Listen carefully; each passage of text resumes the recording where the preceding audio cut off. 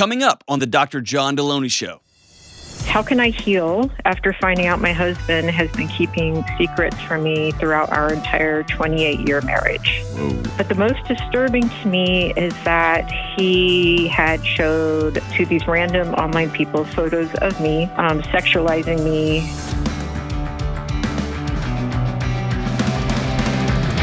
Hey, what's going on? This is John with the Dr. John Delony Show, the greatest mental health and marriage podcast ever. So glad that you're with us. Hope your family's well. Hope you're well. And man, we are going to get into the deep end of the pool today. If you want to be on this show, give me a buzz at 1-844-693-3291. 1-844-693-3291, or go to johndelony.com/ask. Don't forget, if you are in need of supplements, we have a great partnership with Thorne, Thorne, the best supplements on the planet, in my opinion. It's what I've used. My family's used for years and years and years. And we have partnered together to give you guys 25% off everything. And it's really a gift from us to you. 25% off everything in the store. Go to thorne.com/u, just the letter, /Delony. And we'll put that in the show notes. Thorne, Thorne, /u, thorne.com/u/Delony. Check it out and get all the stuff that you need. Fantastic.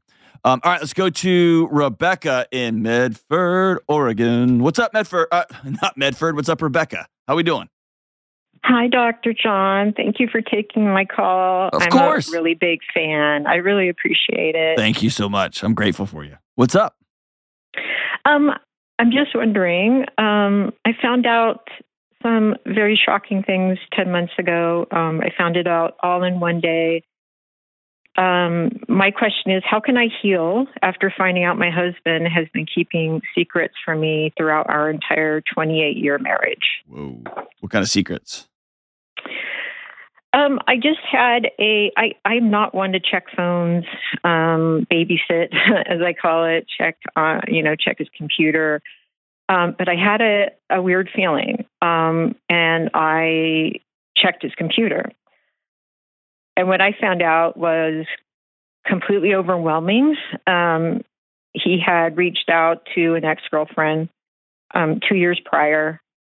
Nothing came of it, but he had reached out. I found out he had a porn addiction, lots and lots of porn. It seemed to have it escalated, it looked like, into some kinks I had no idea that he was into. He was reaching out to couples. He was in chat rooms.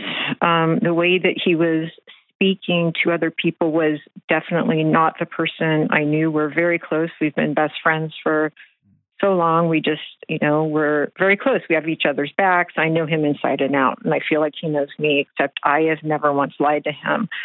The way he was speaking to these people was crass, graphic.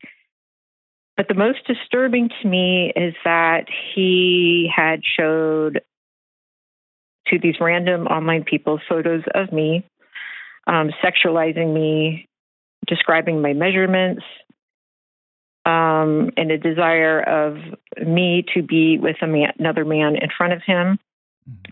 They weren't nude photos of me, but they were racy photos, just shorts and like a low-cut tank top that, I just would never, ever in a million years think that he would share that with someone. And all these things I found out were so shocking, and I just found out more and more stuff as I read through. I started crying. I felt like I had been kicked in the stomach, and that everything I knew about him it just switched in a moment's time. I had no idea he felt this way or that he was even capable of doing something like this. So this was 10 months ago. Tell me about the last 10 months. How's that gone? Well, I kicked him out. We have a trailer, so I kicked him out to get some space. I was furious. I couldn't stand to even look at him. How did he take that? Did he say, I understand? Or did he go kicking and screaming? At first he gaslit me and made excuses until when I approached him. I gave him a chance to be honest on his own, and he was not. And it wasn't until I presented him with black and, there in black and white what I read, and he could not deny it anymore. And then he left willingly. He let me kick and scream. He took it, and then he wrote me letter after letter after letter while he was gone. He's in deep shame. Mm-hmm. Extremely remorseful, crying. It's been a rough 10 months, very up and down. And he went so far as he made a list of everything he was going to do to get better, and has followed through with most of it. He became very transparent. He put locks on anything porn related.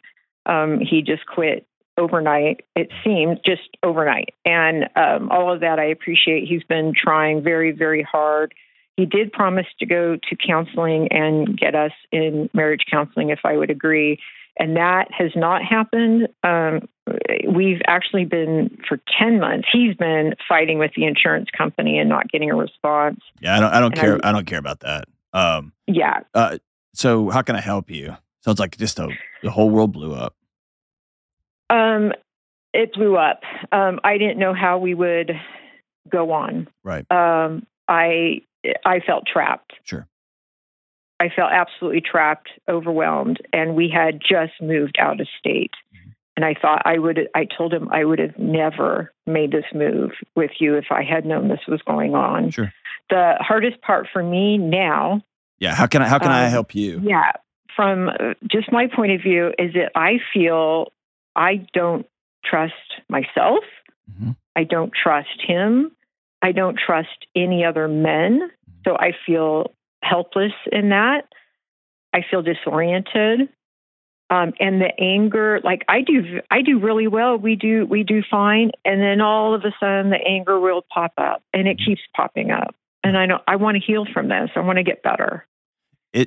It's going to take a long time. And how long? 11 months, 4 days, 3 hours. So good. I got my calendar. Right. Marking it down. Put a star by it. It'll just clean right up right there. Yeah. Okay. Couple of things. It's very, very rare that this doesn't happen, that he hasn't come fully clean. Mm-hmm. So that's number one. Yep. Okay. Yep. Number two, it's very rare that this happens, that somebody says, I was completely blown away, caught off guard. Remember that movie, The Sixth Sense, with Bruce Willis? And you remember the end of that movie, and you're like, oh, no. And they actually do a really amazing job of showing you all the places where you missed it. Yes. And it's easy to look back on your life and go, oh, no, right? And that's that sense of, I think I knew this all along, or parts of this, or not all of it, but oh my gosh, this makes sense. And then I remember this conversation, I remember this question. And then that's that feeling you get, which is most people don't realize that when somebody's cheating on you or unfaithful in any number of ways, the most disorienting thing is you don't trust yourself anymore. Like, man, how did I miss all of this? Right? Yep. I also think that this is a little unique situation, and here's why. It feels like you don't know this guy and you can't trust this guy, and everything about him is a lie. That's not true. Okay. He is the guy that sat with you, and I'm just going to make up some stuff. I don't know if any of this is true, but he is the guy that sat with you when your mom got sick. He was the guy that showed up on Christmas morning. Like, those things happened and those are real, and you can't throw all of that out. That happened. Okay. Okay. And it's real easy to be like, none of this is real. None of this is true. That's a defense mechanism. It is. The harder part is dealing with the paradox of, you sat with me and held my hand while my dad passed away, and then you went home and got on our computer, and did that. That's a harder thing to deal with than just swinging that thing. My husband's perfect. My husband's the devil. It's always in the middle. Always in the middle. Okay. Here's where I think this is a little bit unique. And I hope I say this the right way, in a way that comes across that makes sense. He clearly violated your trust, and he violated, he kept secrets from you. Okay. Yeah. When it comes to things I'm interested in, or it comes into a fantasy world, that's not uncommon. Okay. It's heartbreaking and it makes people sad, but it's not uncommon. Okay. Where he crossed a line for me is he took pictures of you and put them out to the world.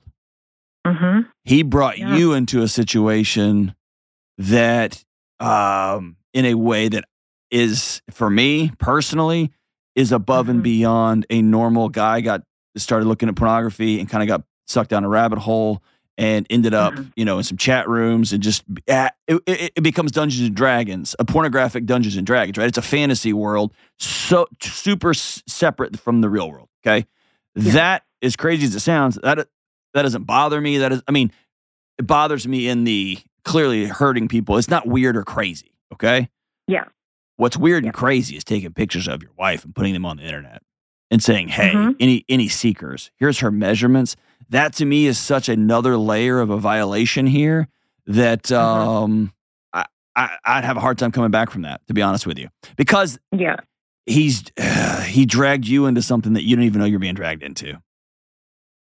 No idea. Right. And so I want to validate I want this to work, but I can't seem to make it. Right. Like, your hurt and violation is very, very, very real, above and beyond what I would call, and I hate to use this word, it's just the world I'm in, a normal pornography addiction, or a normal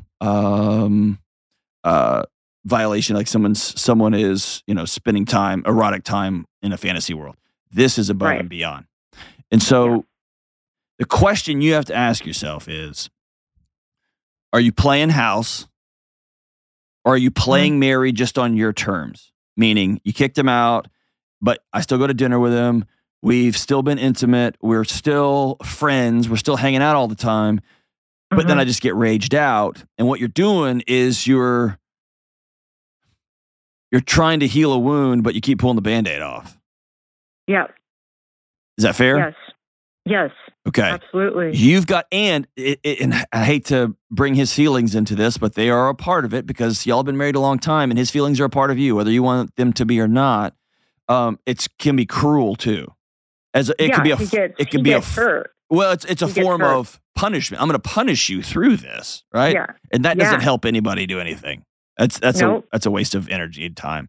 What you have to decide is, what do I need right now? And I'm telling you, just as your friend, if I need to cut off contact with you for a season, feel fully empowered. And know it is hell on the other side of that. Yeah. It's lonely, it's sad, it's heartbreaking, and that doesn't mean it's the wrong thing. Okay. Okay? Yeah. And yeah. If everybody's telling you, you just leave him, you forget this guy's a bum, whatever, and you say, this is my husband and we're going to figure this out. I said till death do us part, come what may, I'm here. That's going to be a bumpy ride too. And so maybe the best gift I could give you is there is no smooth ride out of this. The hard part is nobody knows. That's right. I have a therapist, but I just needed to talk to you to even say it out loud. Yeah. Because nobody knows. They think he's perfect. Yeah. And so you've heard me say this from the great David Kessler, grief demands a witness. And what you're experiencing right now, that anger, that rage, that's grief. Yeah. That is, we set this sucker up, dude, and you blew it up. Yeah. Right? Blew it up. It feels like grief. It is. That's exactly what it is. You are mourning the death of what was. And now what you get to choose is what is going to be. And if you choose for what is going to be with him, great. Y'all are going to have to work really hard. And you're going to have to get a new architect to help you draw a new building. And you're going to have to get new contractors to help you build something totally new. Because what you had is over. It's gone. It is, yeah. And if you choose, I'm moving into a duplex. I don't want another big building. That's another avenue for you as well. But I haven't seen that very successful without some space. Okay. And I have never seen somebody do this successfully by themselves without telling people out loud. They're going to be, I mean, you can probably guess my fear in that is that I don't want people to judge my husband.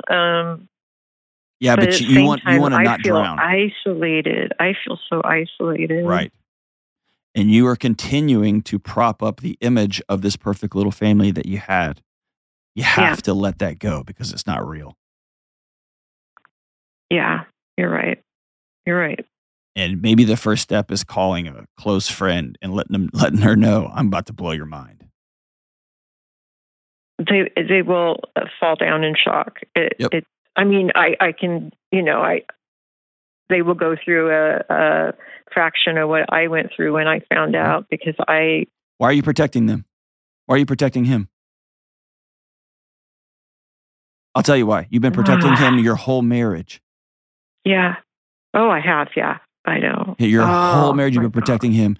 At some point, Rebecca, you have to decide that you're worth being well and you're worth being whole, even if that means the fantasy land you've kept duct taped together for 20 or 30 years is no more. Yes. What if they say things back that actually hurt me? They will. They will say stupid things like, well, what did you do? Is it such a big deal? Like, you will get all that stuff. Right. And really quickly, you will be able to determine how close these friends actually are. But let me tell you the word, word that we're dancing around here that I hate more than anything is vulnerability. Only way forward to heal is vulnerability literally means to roll over and expose your belly so that another animal can come kill you, and hoping that they choose not to. And that's what it feels like, right? Oh, that's fear. Yeah. Yes. Oh my gosh. So let me be very clear. Your friends could roast you. They could destroy you. Mm-hmm. They can. Yeah. But if you don't find people to talk to, you will be the casualty here. Yeah, it's so isolating. Yes. I feel disoriented. It is. And when you start saying these things out loud and seeing the shock on their face, you're going to get a new perspective of what you're experiencing. So before the day is over, your homework assignment is to call 2 friends and invite them over and tell them everything. All of it. Everything. Even the stuff you left out, which I guarantee you left stuff out of this call. And maybe open up to your friends and say, I'm gonna need help practicing not protecting him anymore. I'm gonna need help wading through all this grief, all this shame, all of this. I should have said something a long, long, long time ago. I've had these feelings in my guts for years and I just ignored them. You're gonna need help practicing trusting Rebecca again. And in many ways, it's gonna feel like you're going to rehab and learn how to walk. I'm so sorry. I'm so sorry. I'll be here with you every step of the way. Call anytime, email anytime, and I'd love to have you back on the show and we can figure this thing out together as we go. But you got to have 2 people that you call today, invite them over in person tonight and have that conversation. That, as uncomfortable as it's going to be, is where the healing will begin. We'll be right back. All right, we are back. I'm super jazzed about this call. No pun intended, because John's calling from New Orleans. But this is a follow-up call to a call we had about 7 or 8 months ago. Is that right? August. About August? Yeah. Okay. A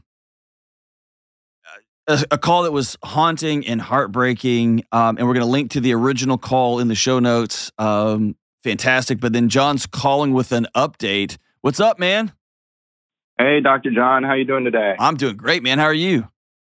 We're surviving. We're doing good, all things considered. Very cool, man. All right. So I've heard you've got an update call. So walk us through. Well, I'm going to do a quick recap and you tell me if I've got it or not. So your daughter got sick. It looked like it was E. coli. And in short fashion, her system started shutting down and the folks at the hospital pulled you in the side room that I've been in too many times and with families. And they said, hey, you've got some really hard decisions to make. And you guys decided hey, we want to transfer out of this hospital and go get a second opinion. And they fought you on it, but eventually they let you do it. And they took you to another hospital and they were like, hey, don't give up on this little girl yet. We think she's going to be okay. Is that a good summary? Yeah. Okay. It's a pretty accurate there. Okay. Correct. And we transferred, to the Children's Hospital here in New Orleans, and our whole world got flipped back upside down again, but in a better way. And Scarlett started recovering. And I think when we spoke last time, I was on like day 38 of what ended up being a 75-day hospital stay. Ooh, and against all odds, this little girl who we were told would never walk, never talk, have very limited life capabilities if she survived, legitimately walked out the front door of the hospital. Yeah, dude, that's incredible, man. Carrying balloons, everyone clapping and cheering for her. It was, she made a lot of really, really smart people look dumb, and in the best way possible. As kids usually do, right? Oh my gosh. We're still living in it. We're living in a different reality now. Oh yeah. But so what limitations does she have now? I'm sorry, say that again. What limitations does she have now? Or is she up and at 'em running around? She's up and at it, running around. She has some hyper flexation of her left knee, and some. She postures with her left arm. She's on a feeding tube. Okay. We still have some stuff. She goes to about 45 different appointments a month between physical therapy, occupational therapy, speech, feeding, and seeing all the specialists. So she's a very busy little 2-year-old. Are you seeing some progress? Oh yeah. She's jumping off the couch and doing all the stuff a 2-year-old is supposed to do, and scaring us in all the normal ways now. Good. Hope she scares you all to death. Not as bad as she did the first time, but the regular way, right? Good. Correct. Well, dude, you, like, as I told you last time, as the dad of a little girl, man, like you've lifted my spirits, and I'm really grateful that you called back. Is there anything I can help you with? Like, what's going on in your world now? Oh yeah. We had a fantastic support system while we were in the hospital, and we got home and everyone went back to their normal lives and routines. And, my wife and I, we found ourselves, living in a different reality that most people don't understand. And, now that we're 6-7 months out of being out of the hospital, we're trying to grieve and process and move forward in our new reality. And what it sounds like, we've been seeing some counselors, and what's been described is that me and my wife, we've landed in 2 different places in our grief and the handling of our new reality. So I'm looking for advice on how we can both work on ourselves, which has been painfully hard to do, so that we can get back to the same place, all while managing those 45 appointments, all the feeding issues, running a household, and equally as important, giving proper care and attention to her big sister. Oh man. Yeah, that's a big one. I'm going to give you a really unconventional, probably not PC answer. Is that okay? Go for it. I'm almost positive that none of your therapists are going to give you this answer. And it's something I've just been, over the last couple of years, traveling the country, talking to people about trauma and about what's coming back from some of these things. And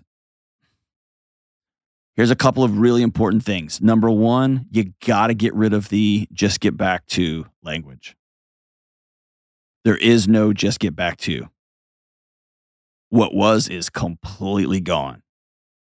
And so often we spend so much energy trying to get back to the way things were that, and you're experiencing this, and I'm trying to read between the lines here, but these kind of situations often break up couples simply because they grieve differently. And one person is like, how can you be moving on and laughing and carrying on? And the other person is like, how can you stay mired in this and continue to relive it and relive it? Am I on the right page? Yes. Okay. And eventually somebody says, I've got to go find joy in my life. And eventually somebody says, I've got to find somebody who understands the hell I'm in. And both of them end up, 1,000 miles apart from each other. And so, and even though they may be sharing the same bed, sitting on the same couch, right? And so, have to get rid of any sort of comparison. Think of your old self as your neighbors. You got a different life, man. There's no benefit to comparing what was. The only thing, and this can actually be fun and exciting in a way to bring people together, is to decide, what are we going to build moving forward? What do we want this to look like? That's number one, is we have to decide we're going to build something new, not just get through the next month and the next month and the next month and try to get back to some semblance of normalcy. Normal's over. The second thing, and this is where people are going to disagree with me, and I don't care, I'm right, is I don't think that married couples, after the first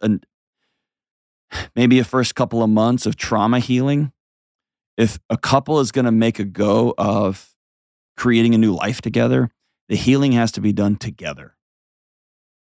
So after the initial, here's how I'm processing this trauma, here's how I'm processing this trauma, and this is bringing up this stuff in my life, and this is bringing up my life, lack of control and all that. Great. You got to process these things alone.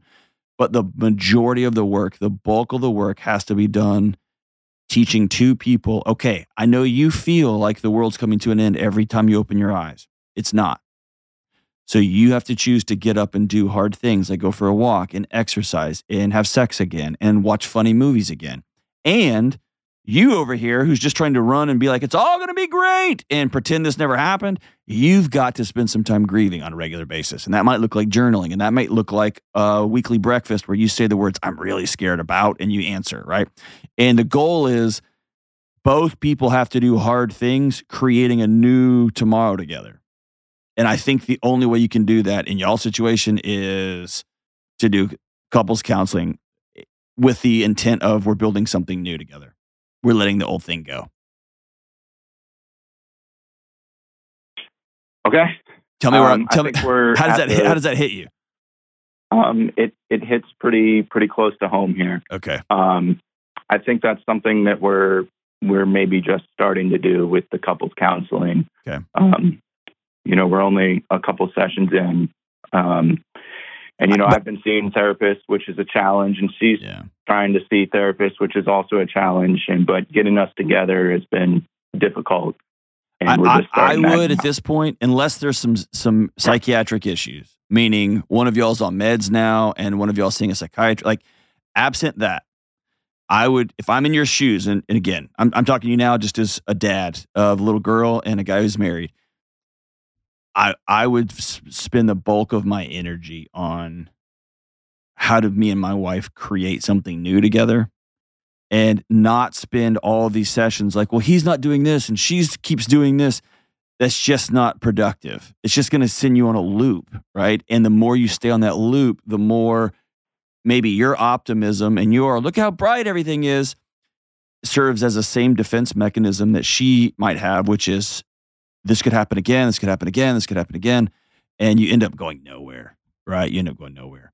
And so getting together and saying, okay, we're going to and maybe you tell your couples counselor, here's what our goals are. Our goals are to build something completely new, because everything we knew blew up. We almost lost our precious daughter. And now we don't trust the world we walk in. We are catastrophizing everything. One of us can't put the news down. One of us can't quit pretending that it's all going to be rosy and great. I'm tired of driving and I don't have anyone I can say those things to, right? So how do we build that relationship together moving forward? I would be real intentional with your therapist. And if your therapist says, well, we need to go back to, it may not be the right therapist for you right now. All right. I'm trying to jot notes because we need to be very intentional here. Here's what we'll do. I'm going to send you a raw link to this, an unedited link to this right after the show. We'll just send it to you. Okay. And it'll probably be a little bit different. Sarah and the editing team make me sound a lot better after the show than during the show. But that way you can have some of these notes that you can take into the counselor.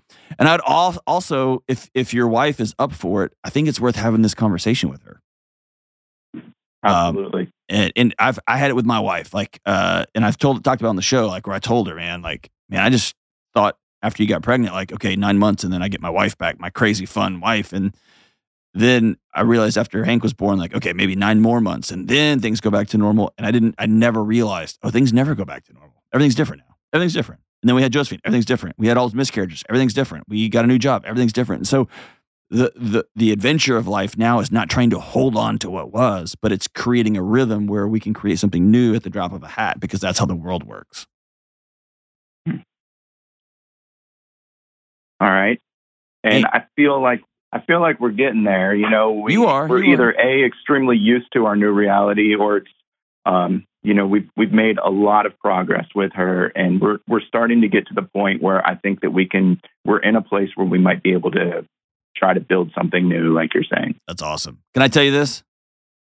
It's okay to be really annoyed by all the appointments. It's a lot. It's okay to be really pissed off at all those bills that start coming in. And it can be really mad when your daughter's jumping off a couch and it kind of pulls the feeding tube, and then she cries and you've told her, and you feel guilty for yelling at a kid that almost died. Like, all that's okay. Like, you're not a bad dad for being pissed off. You're not a bad dad for your wife coming home so exhausted because she went to 7 appointments today, and you're trying to work a full-time job and be a dad to your other kid, and you're just exhausted and you're just mad at everybody. All that's okay, man. Thank you. Okay. And it's okay for her too. And here's a simple thing you can do with the other daughter, and then I'll let you go. It's as simple as, do you drive her to school? How does she get to school? We live close enough. We walk. Okay. It may be worth having a special day once a week where you just drive her and you get some cheap, cheesy breakfast somewhere. And she has it can be as little as 30 to 45 minutes a week. A very special check-in time with dad. And if mom's available, she can rotate, but just here's my special moment.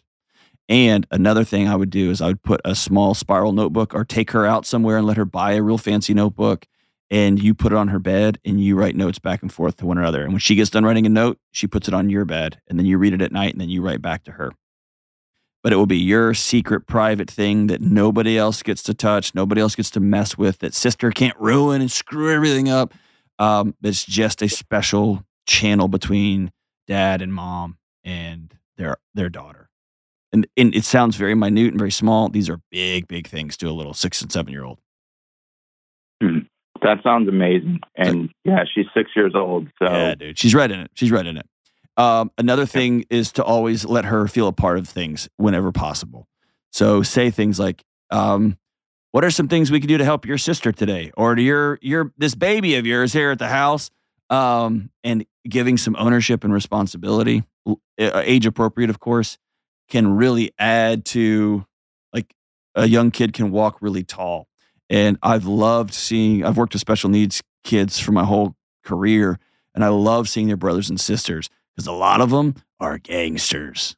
Dude, they are gangsters, man, because they're used to, hey, you're going to give access to my brother. You're going to let my sister have the appropriate resources, and they become real great advocates.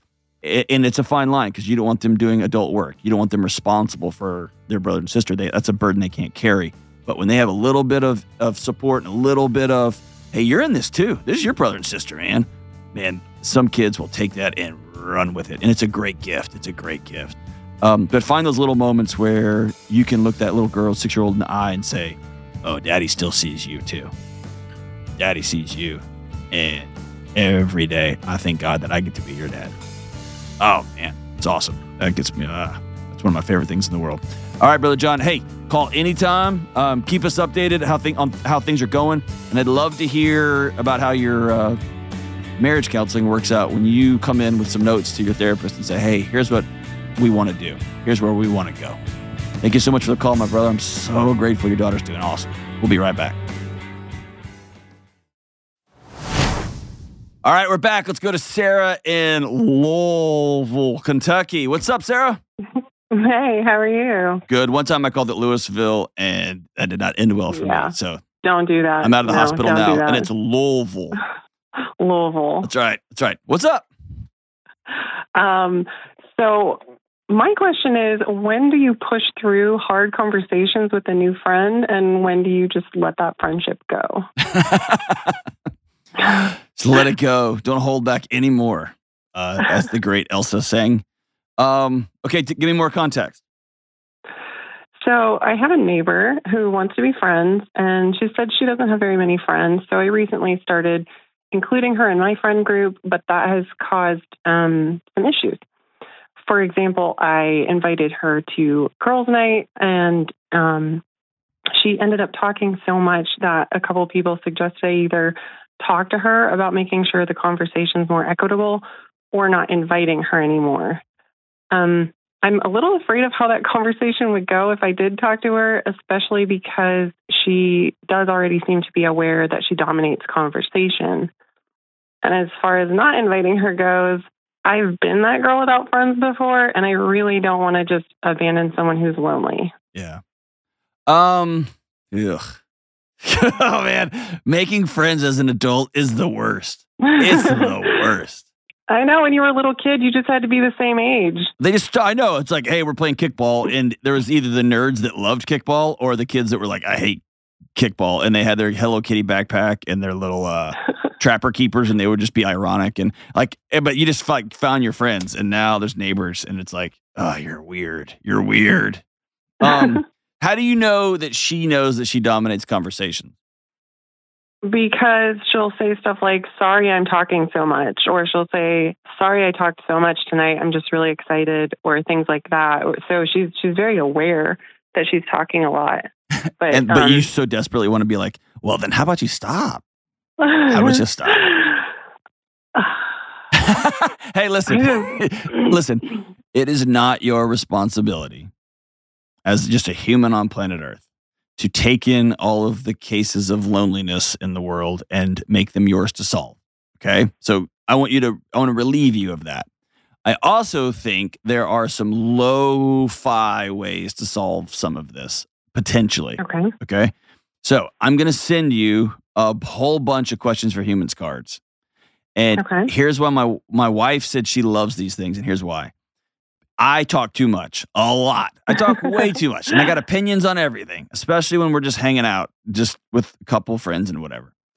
And she said, when you're going through these cards, everybody gets a turn, so somebody has to stop talking. And it lets other people tell their story. And a good friend thing is when somebody else is telling a story and the person who has to always be heard starts talking, someone can go, hey, hold on, let her finish. And there are little things like that aren't rude or not you being a jerk or anything like that, but they're just subtle, quiet, like, hold on, I want to hear this story. Oh yeah, okay, yeah. You see what I'm saying? And it doesn't have to be dramatic and big, but it's just a quick, like, oh, hold on, I want to hear what she has to say about this. I do that in administrative meetings. Sometimes in meetings, there's 2 or 3 people that talk all the time, and there's 3 or 4 people who are really quiet, who have lots of great ideas, but they don't say anything. I'll stop, be like, hold on, I've already heard from you. I want to hear from so-and-so. And I'm just pretty direct about it. And I don't think anybody thinks it's mean or ugly or rude. It's just, I want other voices to be heard. And sometimes just doing a little bit of quarterbacking someone can slowly get the message and learn. Does that make sense? Yeah. Wouldn't that be more for like if she was interrupting somebody though? It's not so much that she's interrupting people who are already talking. It's that, anything that comes up, she has a better story for it. Do you know what I mean? It's not like oh no, stop with that. Let's hear from, you know what I mean? Yes. And better story people are really tough. They're really tough. Like, oh yeah, well, one time you're like, all right. Yeah. I mean, it's hard. I mean, I don't know there's an easy way through it. I do think if I'm in your situation, I would probably attempt some modeling. And and it may be that there's certain friends, like I've got certain friend groups that I hang out with. I go watch the fights with a group of guys, and I play music with a different group of guys. Yeah. Just different. They're just different folks who do different things. I thought about that too. She said that she enjoyed the girls' night so much. She was like, this was amazing. It was awesome. And she knows I do it regularly. So if she doesn't get invited again. Yeah. I haven't invited her to other functions. She's an adult, and she is in control of her feelings. You are allowed to have events at your house with the people that you choose to have events with. Okay. Choose guilt over resentment every time. So you wouldn't even try to talk to her about it? No, I would. I totally would. Okay.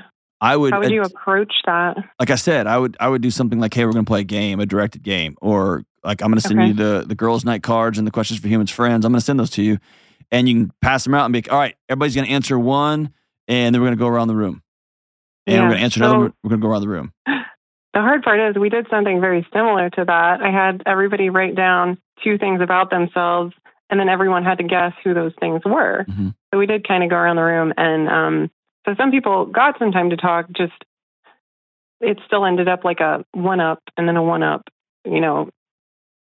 I think that's your job is to play quarterback and to model something new, which is after the first 1-up and the second 1-up, when she starts to 1-up somebody else, go, hold on, we're gonna go to the next card. Okay, all right. You see what I'm saying? Yeah.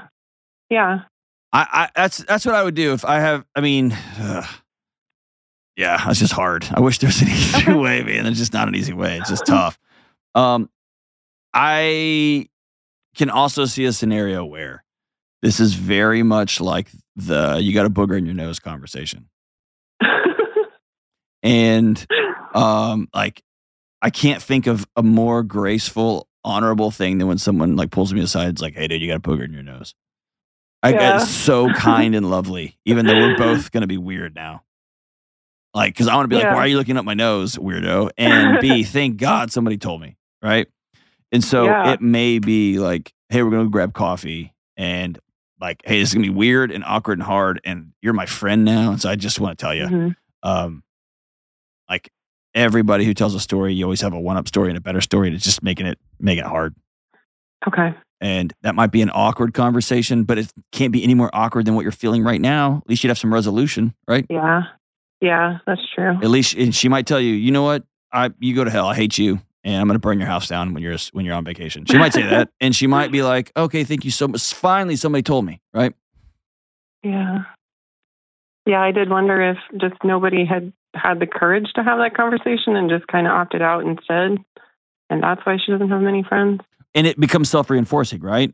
She feels people pulling away. And so then she tries to tell more stories to keep them engaged. And then they start to pull away more. And so she gets louder and faster and be like, oh yeah, well one time and it's just a symptom of wanting to be a part of what's going on. And somebody doesn't feel whole enough, doesn't feel worthy enough that their presence is enough.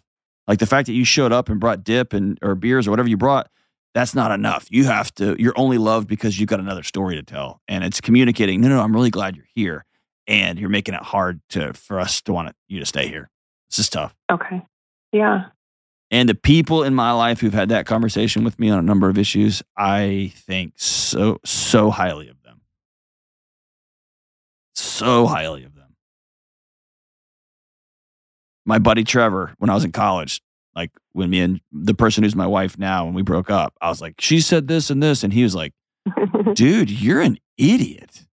And I was like, what do you mean? And he said it way more colorful than that, but he was right. He called me out. And it literally changed. I didn't see it from my perspective. When he saw it, like, dude, I'm your buddy. I'm your roommate. And I see how you treat people.